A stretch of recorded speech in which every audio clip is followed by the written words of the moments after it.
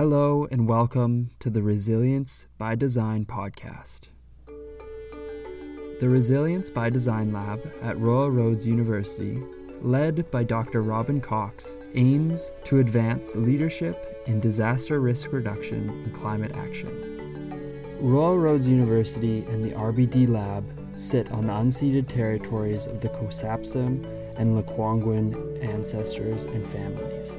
At the Resilience by Design Lab, we work alongside youth and adults as changemakers and leaders to imagine new possibilities for climate action.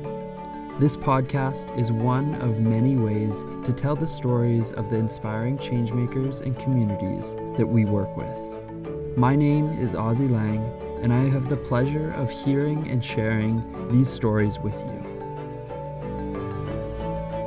On this episode, I am joined again by Stephanie Wood, a reporter from the Narwhal, to discuss the importance of building strong reciprocal relationships with the communities behind each climate story. Thank you again for joining me, Stephanie. I am happy to have you back on the podcast to talk a little bit more in depth about how to tell climate stories and the importance of telling these stories with Indigenous communities. Thank you so much. I feel very privileged to have you make more space for me.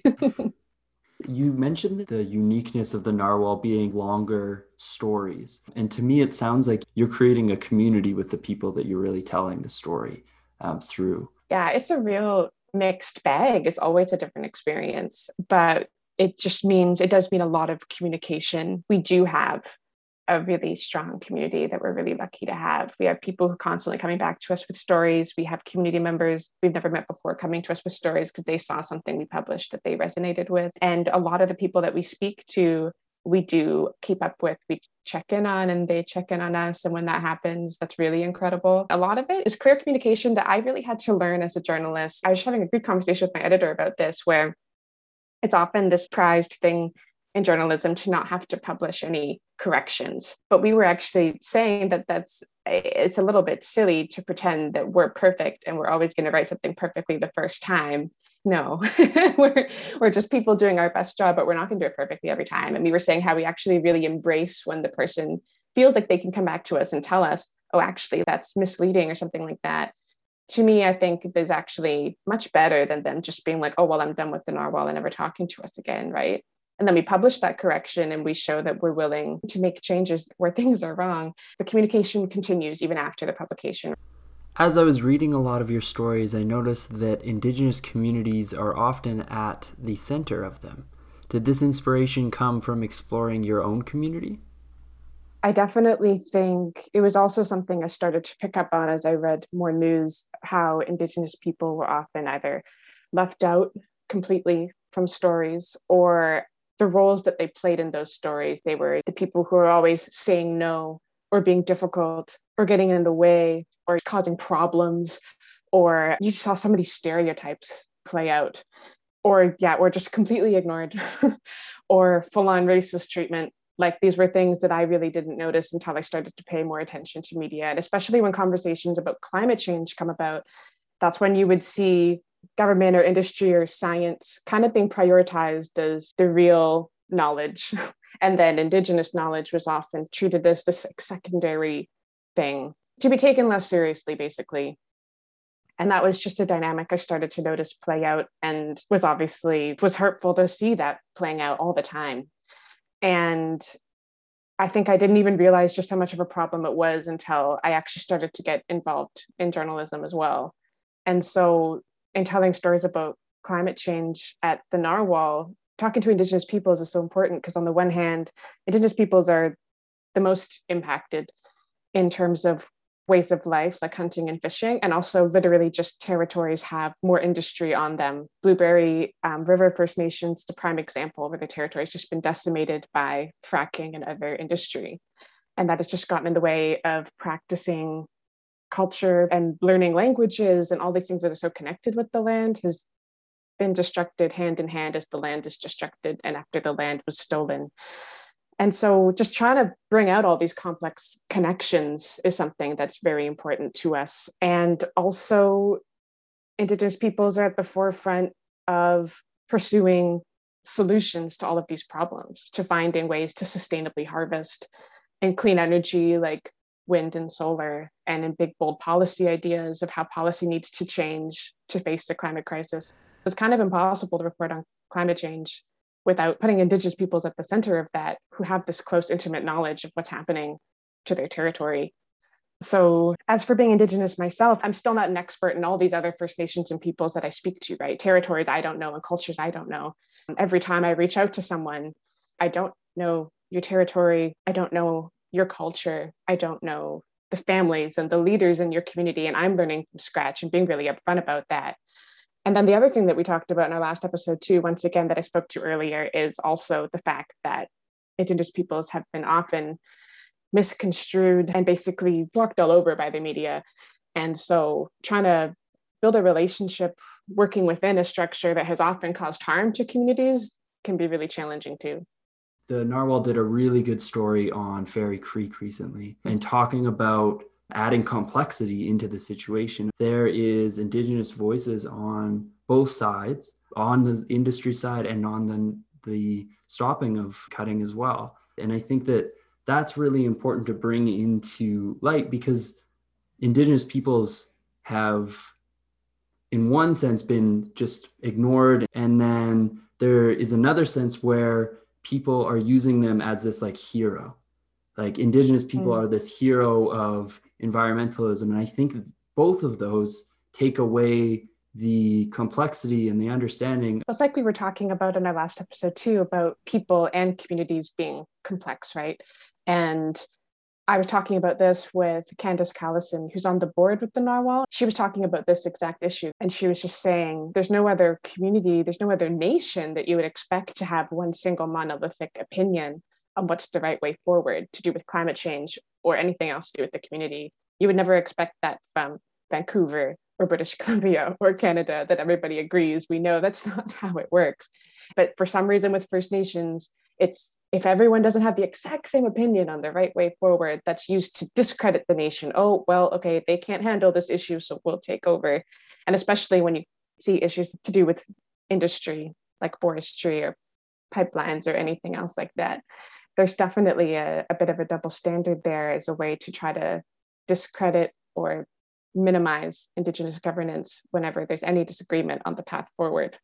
When it comes to climate change and industry, there's no easy path forward that everyone could agree on. The way that you've brought Indigenous communities into the story is making it more than just this abstract climate issue. It's a human rights issue as well. Yeah, that's something I really try to incorporate, is the human rights aspect, and also trying to educate people on the specificity of Indigenous rights, that also ties into collective rights beyond the individual and inherent treaty and constitutional rights, and also rights rooted in Indigenous legal systems from before Canada was established, and also the rights of non-human relatives and the rights of future generations, and just really decentering even how we understand rights, which is often in a very individualistic sense. And so trying to ground these stories that include Indigenous peoples in their nation's understanding of rights, or that person's understanding of rights, and also trying to ground any of those stories in that particular person's legal system, their nation's legal system, their nation's laws that have existed since time immemorial. Trying to ground the stories in the Indigenous knowledge systems, like of those peoples specifically, is something that I do try to do. Yeah, and I am thinking of the story that you did of the group that was designated as extinct by the Canadian government. The Sinaichka. They then challenged this idea that the government had by going in and hunting elk. That's just one example of how these Indigenous rights are now are challenging the legal system that the colonial governments are putting in place. Totally. That story was so amazing to write and to speak to the people at the center of it. And from personal conversations, I know that several people felt sort of challenged by that story, because the Settler Society almost holds up the border as like sacred and like omniscient, and like it's there and it means something. And it can be quite challenging to have that idea deconstructed. And it does tie back into the idea of climate change too, where it's like, yeah, so Indigenous nations, the border means nothing, but also to elk, it means nothing, to salmon, it means nothing, to climate change, it means nothing, to wildfires, it means nothing. And it often just ends up bringing these jurisdictional issues instead of actually helping all the people of that land be able to work together to address those problems. And so there's jurisdictional issues of Washington, BC, Canada, municipalities that can actually just complicate things instead of actually just allowing the people of that land to work together and address those things. I was reading the BC climate adaptation strategy, and they have a lot in there about working with Indigenous communities. Have you seen the government, especially in BC, working with Indigenous communities more so over the last 10 years?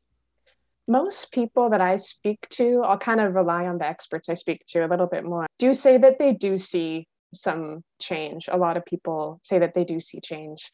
And trying to think of some examples of that. The province, yeah, a lot of the First Nations I speak to say that the province has assisted them or worked with them on multiple issues, whether it be forest management or flood mitigation, providing funding or help in other ways. Everyone I speak to is basically saying, yeah, there's more help. It's also just still not fast enough. And it's still just not enough. A lot of these projects are supported by short-term, one-time funding. They kind of give out some grants.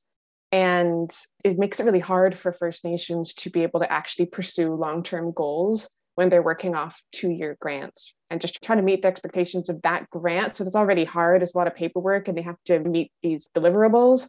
And then after that, if the funding isn't renewed, then the project is basically stopped and stalled and they have to find some other way to pursue it, some other way to get funding. That's a problem that Blueberry River First Nations brought up in the most recent story, is that they got approval for funding to help with the specific caribou herd. And they do all the preliminary foundation work to try to get that done to help with habitat restoration. And then at the end of their funding, BC decides, well, that caribou herd, actually, we don't see it as peak risk anymore. We don't see it as of concern. So we're not going to fund this project anymore. And so then there's 2 years of foundational work that then meets this wall. And so I know that that's a problem that a lot of communities are dealing with, is that so often money or support is handed out on this short-term basis. And really with the amount of damage that has been done, it often is decades long restoration that these communities have in mind, right? I was also speaking to Skitcheston Indian band in the interior, and they were working on forest rehabilitation after the Elephant Hill fire of 2017. And it's a really special, like, Indigenous-led project where the Skitcheston are really at the center of it and other First Nations in the area. Rather than rebuilding the forest with sort of timber in mind, they're trying to make a really biodiverse forest. It's going to be better at water retention. It's going to fight fires more. But the fire was in 2017. There are some areas that still look blackened and there's no more life left. It's like 5 years later. Already anyone who's not in the community isn't really paying attention to that fire anymore, right? But it's 5 years on, they're still at the very beginnings of trying to get things off the ground, trying to do replanting and do planning. And they're planning for 100 years in the future to be able to ever rebuild that forest to what it was. Often that's just kind of not how planning is taking place with 100 years in the future in mind. There's a disconnect there of what needs to be done and what communities feel like they're receiving. This colonial Western planning cycle is a year strategic plan, or even the BC government's new climate adaptation plan goes till 2025, and then they reference 2050. But you're talking about these Indigenous communities who are thinking 100 years out. There's such a disconnect between the two plans that it makes it difficult to get funding, but it makes it difficult to change and adapt to climate disasters and climate emergencies when you're looking in that short term and not thinking about 100 years down the road. Definitely. I think people are often concerned with, once again, wanting that deliverable that they can say in a press release, we did this in this 2-year project, and then move on. And that's often has some politics behind it, and that often has election cycle behind it. And that's not totally demeaning a lot of the stuff, like, once again, that the province does do. They do hand out lots of money and lots of support, and they've supported a lot of big projects, and a lot of people are really thankful for that. But there is that disconnect that you're recognizing as well, of just the time scale and the magnitude of what needs to be done, that it's not one small project that's going to address any of these massive issues that we've been talking about. I think that I would just kind of, the only other thing I would do is just reiterate how important it is to center these stories. And I just get so much out of basically, like I mentioned last time, I'm always hoping to empower people right through the stories that I'm sharing. That was always my goal and my hope in coming into this work.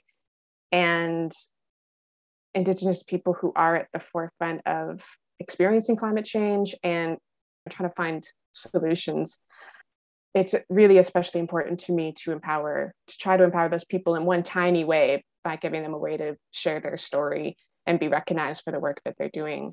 And that's just one tiny way, right? That one tiny contribution, I guess. And it also is a contribution to the whole, because everyone can learn from those projects. The most successful projects that we cover at the Narwhal, when we're looking at solution stories, are always hand in hand with the first people of that land, wherever it is.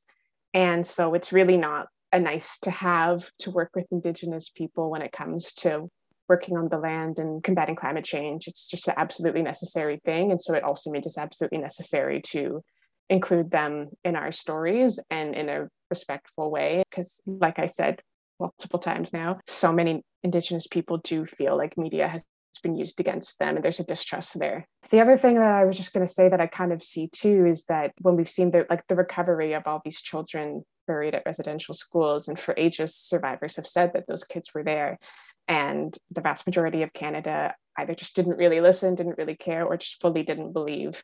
And it's only once people have to really start taking on ground penetrating radar and use this Western science to prove that this happened, that people are paying attention. And I think that I see parallels when we're talking about climate change, but Indigenous people in particular all around the world have been saying for a long time, creeks are drying up, forests are dangerously close to a catastrophic fire, or salmon are depleting, or ice is melting, or people are getting sick from pollution.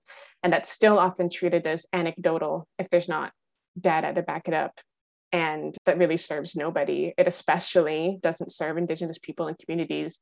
It doesn't serve anyone to ignore those warnings and that firsthand knowledge and then have climate change impacts reach a climax and result in a disaster. And only then do people believe maybe Indigenous people knew what they were talking about.